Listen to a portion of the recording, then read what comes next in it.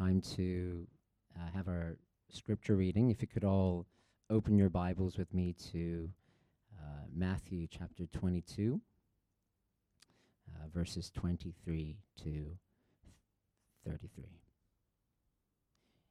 If you don't have your Bibles, please turn to your phones or look up on the screen. So that's Matthew chapter 22, verses 23 to 33. The same day, Sadducees came to him, who say that there is no resurrection. And they asked him a question, saying, "Teacher, Moses said if a man dies having no children, his brother must marry the widow and raise up offspring for his brother. Now, there were 7 brothers among us. The first married and died, and having no offspring, left his wife to his brother. So too the second and third, down to the 7th.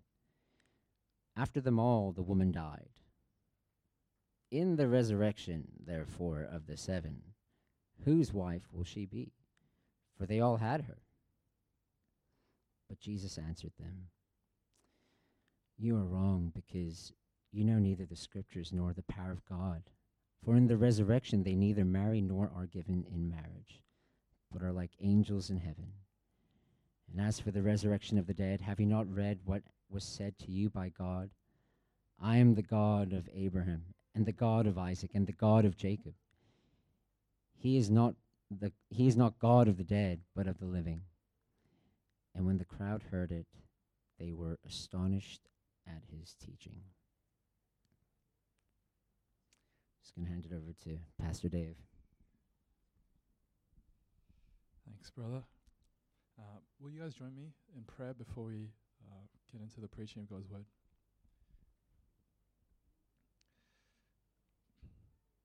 Father, we thank you for your word. As always, we thank you that you've actually given us a way to understand you, though you are God. Thank you that in this book we actually meet a person. His name is Jesus. And I ask that we would be able to do that as we come humbly before your word today. I ask for help for me, but for all of us here too. Help that leads to your word just being planted in the soil of our hearts and bearing good fruit. Lead us by your Spirit, I pray. In Jesus' name, amen.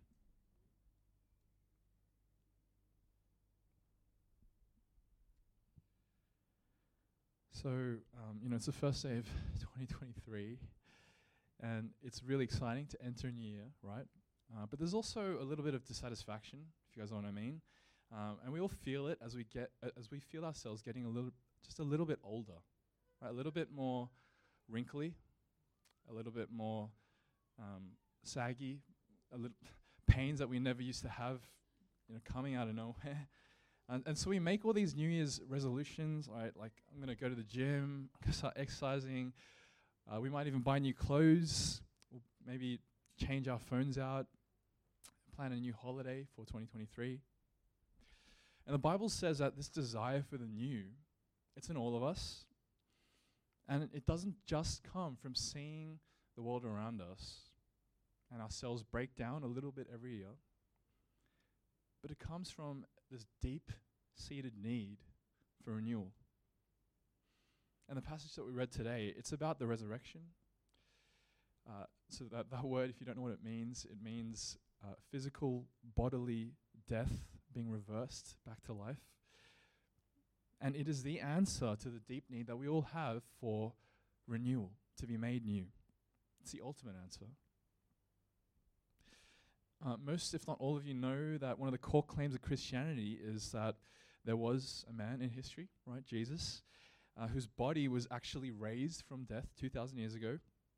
And this isn't just some event that we kind of reminisce about, but it's one of the most precious promises of Christianity, right? That Jesus' resurrection is kind of like a microcosm for us. That when we look at his resurrection, we see what God will do for us in the future. Actually, what God intends to do with his whole creation. And it's not just about, I don't know if you've ever thought about just souls kind of departing the body and going to heaven. That's actually not it. It's bodily death all your creaks, all your wrinkles, and then eventually turning to dust. It's that being reversed. The resurrection is the answer to the deep desire that we all have to be made new. So we're going to look at what that actually means for us, what the resurrection is for us, before, I dare say, we make a whole new list of New Year's resolutions. But first, I want to do a quick recap of Matthew, because this is a gospel that we've been in for the past 2 years. This is our third year in the Gospel of Matthew, and we just took a break for the last 2 months or so, doing an Advent series. So I've just drawn up this little table.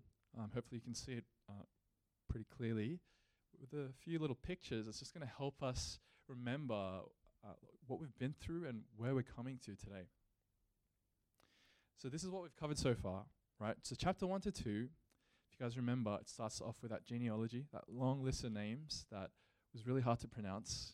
Brother Julian did a really great job. And it describes how Jesus came and arrived to us, into the world. And then it describes his birth. So we get to chapters 3 to 4, and it's all about Jesus preparing for his ministry. A guy called John the Baptist, he prepares the way. And then he ends up baptizing Jesus, and then Jesus goes into the wilderness and he faces temptation. Chapters 5 to 7, it's a really famous text called the Sermon on the Mount, and this is full of these statements. Blessed are those who, you have heard that it was said, you shall not, murder or commit adultery. But I say to you, you guys remember these things. Chapters 8 to 10, the mission discourse, is where Jesus sends out the 12 for the first time, and he warns them about how difficult it's going to be when you actually go out in my name. Chapters 11 to 13, it's called the parabolic discourse, and that just means it's full of parables. So these stories that Jesus tells to describe what the kingdom of God is really like. Chapters 14 to 17, Jesus' identity, it's starting to become clearer and clearer. Right? Peter has this moment of confession. You are the Son of God, the Christ. And then we see Jesus transfigured on the mountaintop, shining. Chapters 18 to 20, it's called the church discourse. This was very recent for us, if you guys remember. It's all about what community looks like in the kingdom. How are we supposed to relate to each other as brothers and sisters in Christ? So, Jesus instructs us to forgive each other. He talks about marriage and divorce. And then finally, this is where we land, 21 to 23. This is the final week of Jesus' life. It's all kind of culminating in what's about to become the crucifixion and the resurrection. And here he talks about what real religion is. It's not just going through the motions, but it's actually bearing fruit. It's about the heart. He flips some tables, he curses a fig tree, tells a parable of the two sons, and today we get to this part about the resurrection. The resurrection. Whew, that was short and sweet, I hope. So today, in this passage, Matthew 22, 23 to 33, we actually come to one of the only recorded discussions that Jesus has where he just explains the resurrection. He explains what it is because he's confronted by a group of Jewish priests called the Sadducees, and these guys don't believe in the resurrection. So there are three things that I want us to pay attention to in Jesus' explanation today. The first is that the resurrection is unique to Jesus, and that just means there's no one else. There's no other ideology, there's no other religion that offers resurrection. Number two, resurrection is the fulfillment of every human longing. So much of what is driving our lives, so much of what is driving your life on a daily basis finds its satisfaction and answer in the resurrection. So we'll look at that. And finally, resurrection is the only answer to death. Okay? So first of all, resurrection is unique to Jesus. So when we think about the resurrection, someone dead coming back to life, like we tend to think, that's what people just believed back then. They were a much more superstitious culture. They were ancient people. They believed things like that. But the truth is that that was just not the case. The prevailing kind of thought, the culture at the time, the Greeks, they actually had a worldview that the body was evil. The body was chaotic. The body had all these things that you couldn't control. And so the body was a prison for your soul. And once you die, it's finally released. You don't want your body to be resurrected, according to Greek thinking. It's also true for the Jews. The Old Testament scriptures didn't have a lot to say about the resurrection. Daniel chapter 12 verse 2 says this, "And many of those who sleep in the dust of the earth shall awake, some to everlasting life and some to shame and everlasting contempt." So the Jews had this predominant belief that at the very, very end of history, the very end, there's going to be a resurrection of select people, the Jews. But none of them believed in the kind of resurrection that Jesus was talking about then and there. First of all, that he, a man in the middle of history, would be raised from death. None of them believed in that. And that everyone who believes in him would follow in his footsteps, not just the Jews. And then finally in this passage, you have the Sadducees, who were these ruling class of priests. And these guys just flat out, explicitly said, there's no resurrection, there's no such thing, right? And you can see that in verse 23. So if you have your Bible, turn there with me. Verse 23. The same day, Sadducees came to him, who say that there is no resurrection, and they asked him a question. Maybe for some of you guys, this is a pretty similar worldview that you might have. Pretty scientific, kind of modern worldview. You don't believe that there is such thing as a resurrection. When you die, you die. There's nothing after that. Anything more is hocus pocus. Or maybe you come from a background of another religion, like Buddhism, which says that there's no resurrection, but there is a reincarnation into a different body, to a different life, but no resurrection. The point is, the resurrection was unique in the ancient world to Jesus, and it's unique in the modern world to Jesus. It's uniquely offered in Jesus. It's actually why the concept of the hospital, I heard that unfortunately a lot of us had food poisoning over this past week, and some of us even had to rush to the ED. But the concept of the hospital, it was actually created by Christians. I don't know if you actually knew that. Christians were the first people to open hospitals. Before that, healthcare, it took place in the home. Families primarily had the responsibility of caring for the sick. And if it was really, really bad, you call a doctor to come to your house in home service and attend if it was that bad. But the idea of establishing a permanent place for the public where strangers, people you don't know who are sick, could come and be healed, that was a Christian invention. And the very first hospitals were called Xenodokia, which means place for strangers.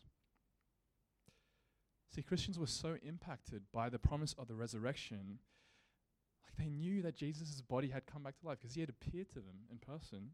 And so they knew God is actually about healing bodies. He cares about the human body. He's about renewing this world. So, hey, let's join in. Let's have a part in healing these diseases and bodies, so strangers can glimpse a piece of the wholeness that's on offer here in the resurrection. The resurrection is uniquely offered in Jesus. No one else offers the healing of the dead body into indestructible life. No one else offers a reversal of death. So that's the first thing. Resurrection, it's unique to Jesus. Secondly, resurrection is the fulfillment of every human longing. You see this in a really interesting way in this passage. Man, this question, it's a bit hard to understand if you just kind of glimpse at it. So let's try to go through this. Verse 24, turn there with me. This is the question that they ask. Teacher, Moses said, if a man dies having no children, his brother must marry the widow and raise up offspring for his brother. Now there were 7 brothers among us. The first married and died, and having no offspring left his wife to his brother. So too the second and third, down to the 7th. After them all, the woman died. In the resurrection, therefore, of the 7, whose wife will she be? For they all had her. Do you guys understand this question? I can see some vague nods and some... okay, so let's understand this together. The Sadducees are talking about here this ancient Israelite law called the Levirate law. And this law said that If a man died and he had a wife and they had no kids, then his brother would marry her and keep her in the family. It was a way of extending mercy to widows at the time, because widows had no social status. They were nobodies. To suffer the death of their husband was devastating. So it was for their protection that this law came into place. So the Sadducees, they pose this question to Jesus. Hey, Jesus, there are 7 brothers. The first one marries, and then he dies. And he's got no kids, so Levirate law, it comes into place. His brother marries his wife, but then the brother dies, and the third brother marries the wife. But then that guy dies, and the 4th brother marries the wife, until it happens 7 times, and they're all dead. So if there really is a bodily resurrection, when you get to heaven, who's she married to? It's like a, bit of a trap. How do you answer that? It's a hypothetical situation designed to make the idea of the resurrection look pretty dumb. And Jesus answers this in verse 30. He says, "For in the resurrection they neither marry, nor are given in marriage, but are like angels in heaven." It's a really important detail here. He doesn't say that we'll become angels. He says we'll be like angels. And what he means by that is angels don't get married. Angels don't have sex. Angels don't have children. And neither will we in the resurrection. And at this point, I need to address something here, because some of you guys are thinking, okay, so in heaven, we'll all just be friends then. Yay. That sounds, not that great. It sounds a bit boring. It sounds a bit satisfying. And I would agree. But it makes you think, what's being revealed in that thought in us? I think for many of us, I know for me, what is being revealed is the way that I think about my deepest longings. And the way that I tend to think about my deepest longings being fulfilled in this life is that I need to have someone who'll accept me. I want to be known. I want to be deeply and intimately known. I want intimacy. I want connection. I want someone I can walk through life with. That's how my deepest longing will be fulfilled. Heidi and I watched MasterChef last year, 2023. It's a cooking show where the contestants, they create these amazing dishes and complete challenges. And when we watch it, without fail, at the very end of each episode, we just kind of turn around to each other and say, man, I wish I could eat that. It looks so good. I wish I could eat that. Now, imagine with me for a second, we were to come home and what do you know? Billy McKay, the winner of MasterChef, is in our kitchen, and she's whipped up for us an amazing dish. And we both walk in and we say, thanks, Billy, but I'll just watch the show. It's an instance where you have the real thing, but you just want to go back to the show. See, marriage, family, deep friendships, the best relationships that we experience in life, they're amazing. They're great. They're satisfying. But they're not the meaning of life itself. Your spouse is not the meaning of your life. Your family is not the meaning of your life. Your deep friendships are not the meaning of your life. They're pointers to the meaning of life. The best relationships that we can experience are meant to stir in us a longing for something greater. They're not meant to satisfy that longing. Perhaps you've kind of noticed that in small instances where you have been disappointed and someone has not met the expectations that you had for them to feel that longing. And when we place relationships, romance, and sexuality as the ultimate thing in our lives, it's like saying, I want the show, the thing that stirs up the longing, but I don't want the thing itself, the food. See, the resurrection is not actually just about us going to heaven and being friends, and yay, that's it. It's actually about such a powerful and incredible love with one another and with God, of being so fully accepted, so known for endless ages, that it'll make marriage seem like a drop in the bucket. It'll make your most significant relationship on this earth insignificant in comparison The resurrection is God putting his love on us, not indirectly, like I can stand up here and I can tell you, or we sang about, God loves you, how he loves us. The resurrection is you hearing from God directly yourself. I love you. Personally. And this isn't just true about the pleasures of intimacy and relationship, but it's true about every pleasure. It's true about recreation. It's true about friends. It's true about wealth and treasure. All these things are meant to stir in us a longing for him. So the resurrection is the satisfaction of the deepest longings that we have. And finally, the resurrection is the only answer to death. So the resurrection, it's unique to Jesus. Resurrection fulfills all our deepest longings. Last thing that we see in our passage is that the resurrection, it's the only answer to death. And we don't think about death that much, to be honest. None of us, just frankly, are on the verge of death here. None of us are, geriatric. We don't think about death that much. And there are a number of ways that we deal with death, I think. First of all, we can ignore it. I think many of us do that. We don't really think about it on a daily basis. We ignore it. And we have medical advancements. Have you ever thought, someday I might get cancer or that other disease, but I'm sure that by that time, whatever I have, they'll have a cure for it. We can also go to different religions and ideologies like Buddhism that tell you when you die, you're reincarnated as someone else. So, don't worry about it. And we can also deal with death in our culture, and I think this is true for a lot of us. I know it's been true of me at times, by thinking in terms of legacy. That if I leave enough of an impact on my family, on the community and the world around me, then I'll die, but at least my name will live on, at least my memory will live on. But to be honest, none of these are answers to death. They don't deal with death. They don't deal with the permanence of death, the finality and the hopelessness of death. They're just distractions from death. And Jesus responds to the Sadducees by pointing to the reversal of death as the only answer to death. It does it in two ways, so look at verse 29 with me in your Bibles. It says this, "But Jesus answered them, 'You're wrong, because you know neither the Scriptures nor the power of God.'" There's two really important critiques of the Sadducees that Jesus gives to us here. Number one, you don't know the Scriptures. And number two, you don't know the power of God.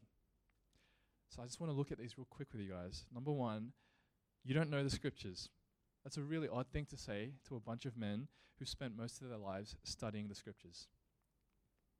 And what Jesus isn't saying is that you guys don't know the literal words that, appear in Scripture. What he's saying is that there's actually a certain logic about Scripture that you just have not followed. Because when you read the Bible plainly for what it is, there's a logic there that you can't deny. It's a logic that well-known preacher Martin Lloyd-Jones called logic on fire, spirit-empowered truth. So verse 31 to 32, read with me, this is what it says, Jesus' words. "And as for the resurrection of the dead, have you not read what was said to you by God? I am the God of Abraham, and the God of Isaac, and the God of Jacob. He's not God of the dead, but of the living." And Jesus is saying that the logic of the Scriptures, it inevitably leads you to a resurrection. When God says, "I am the God of Abraham, Isaac, and Jacob," he's not saying, "I was the God of Abraham, and then he died, and now I'm the God of Isaac, and then he died, and now I'm the God of Jacob." He's saying, "I am the God of Abraham, Isaac, and Jacob. I have made an everlasting covenant with them." A covenant is a relationship. It's a two-sided relationship which God has entered into them with them for eternity. And so in other words, God is a God of the living and not of the dead. And there's a similar logic for us as modern people. I wonder if you've ever thought about this. The Bible says you can look at the world around you. You can look at the beautiful skies and the sun. You can look at all the amazing creatures and say, they're so amazing. And when you look at all those things, the Bible actually says in Romans 1, it's obvious that God is powerful, that God exists, that God is wise. And you can look at the world around you, just walk out your front door, and you can know that there's a creator. You can know that there's a God who's powerful and wise. The world is shouting that at us. But there's also a moral fabric through humanity that says, treat people well. Don't kill each other. All right? Don't covet. Don't steal. And that moral fabric, it tells us that, hey, God is good. There's a benevolent and good God behind this fabric. But that raises a problem because you have this all-powerful God, he's powerful and wise, and good, but the world is filled with death and suffering and misery. And you think, how can those two things, those two characteristics of God actually exist together? I want you to follow the logic here. The only answer is that there must be coming a reversal of all these things, a reversal of death. The logic leads us there. Luc Ferry, who's an atheist French philosopher, he wrote a book on the history of philosophy, and in this book, he says that the purpose of philosophy is to deal with death. And he says, the only worldview that I've come across that has a robust answer to death is Christianity. It's a resurrection, it's a reversal. But Luc Ferry also says, but I don't believe it. I can't believe it. It's too much. It's too good to be true. Remember, he's an atheist. And so Luc Ferry's problem is not that he hasn't done the logic. Luc Ferry's problem is Jesus' second critique to the Sadducees. He doesn't know the power of God. Right? He does not know the power of God. There is a cynicism in our culture. There's a suspicion where we don't trust hopeful things. I think a lot of us have that in our hearts. At times we really wrestle with how we don't want to hope because you just look at the world around you, it's pretty depressing. It's understandable. Maybe you've had some really tough and bad things happen to you in your life and you've been just disappointed by people. So deep down you kind of come to a point where you accept, ultimately things aren't actually going to be good. So I'll just grind through all of it without any real hope. And that cynicism, I think, it's one of the biggest things, it's one of the biggest stumbling blocks in our lives that will keep us from knowing the power of God. This power of God, it opens hearts to hope and to rejoice in the midst of suffering, to hope in the resurrection. And I'm not saying, hey, just believe in the power of God. I'm not saying you just go have blind faith in it. But in the gospel, you can see the resurrection. This is a real example here for us, guys. You see the power of God has already been unleashed in this world, in a real place. It's not a myth. In Jerusalem, to a real person, Jesus of Nazareth. He was crucified in real history, and the power of God came upon him, and he was resurrected from death into indestructible life. And we're not hoping for something unknown in the future. We're hoping for something that's already happened in the past, in our world, and it's God's pledge to us that he'll do it again in the future.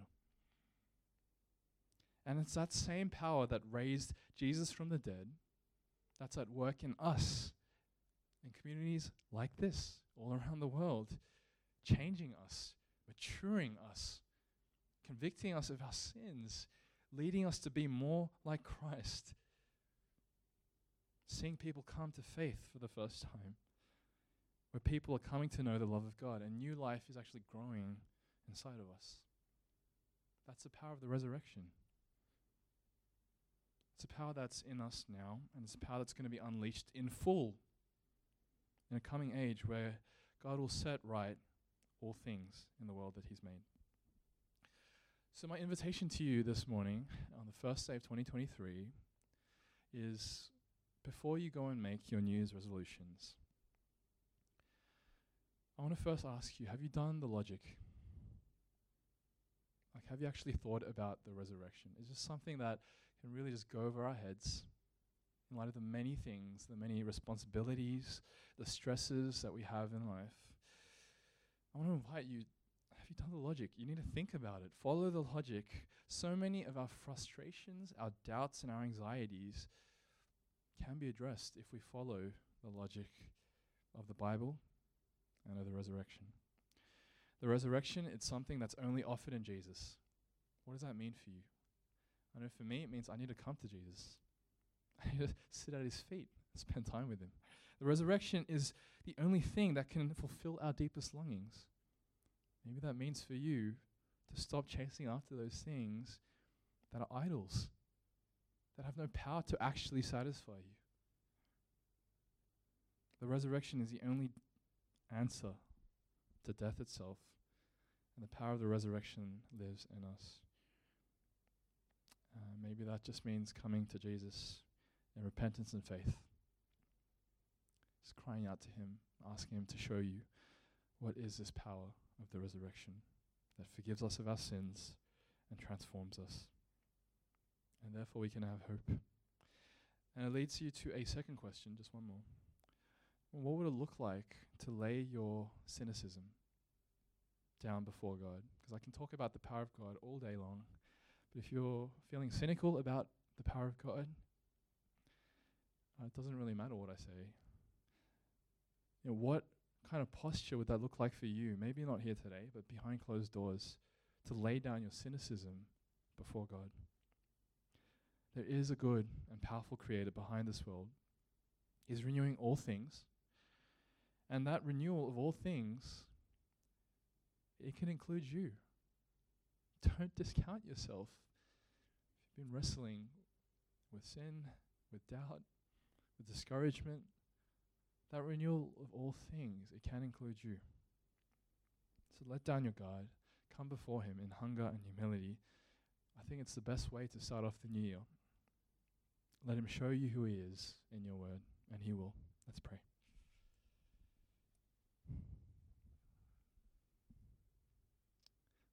Father, help us to understand the power of the resurrection.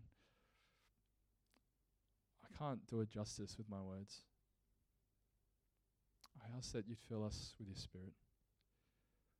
Illuminate to us personally and powerfully what it means that Jesus rose from death, what that promise is for us. Help us to make sense of our whole lives, the highs and the lows, the successes and the failures, and the future in light of the resurrection, in light of his resurrection and in light of our resurrection that we have in him. We pray in Jesus' name.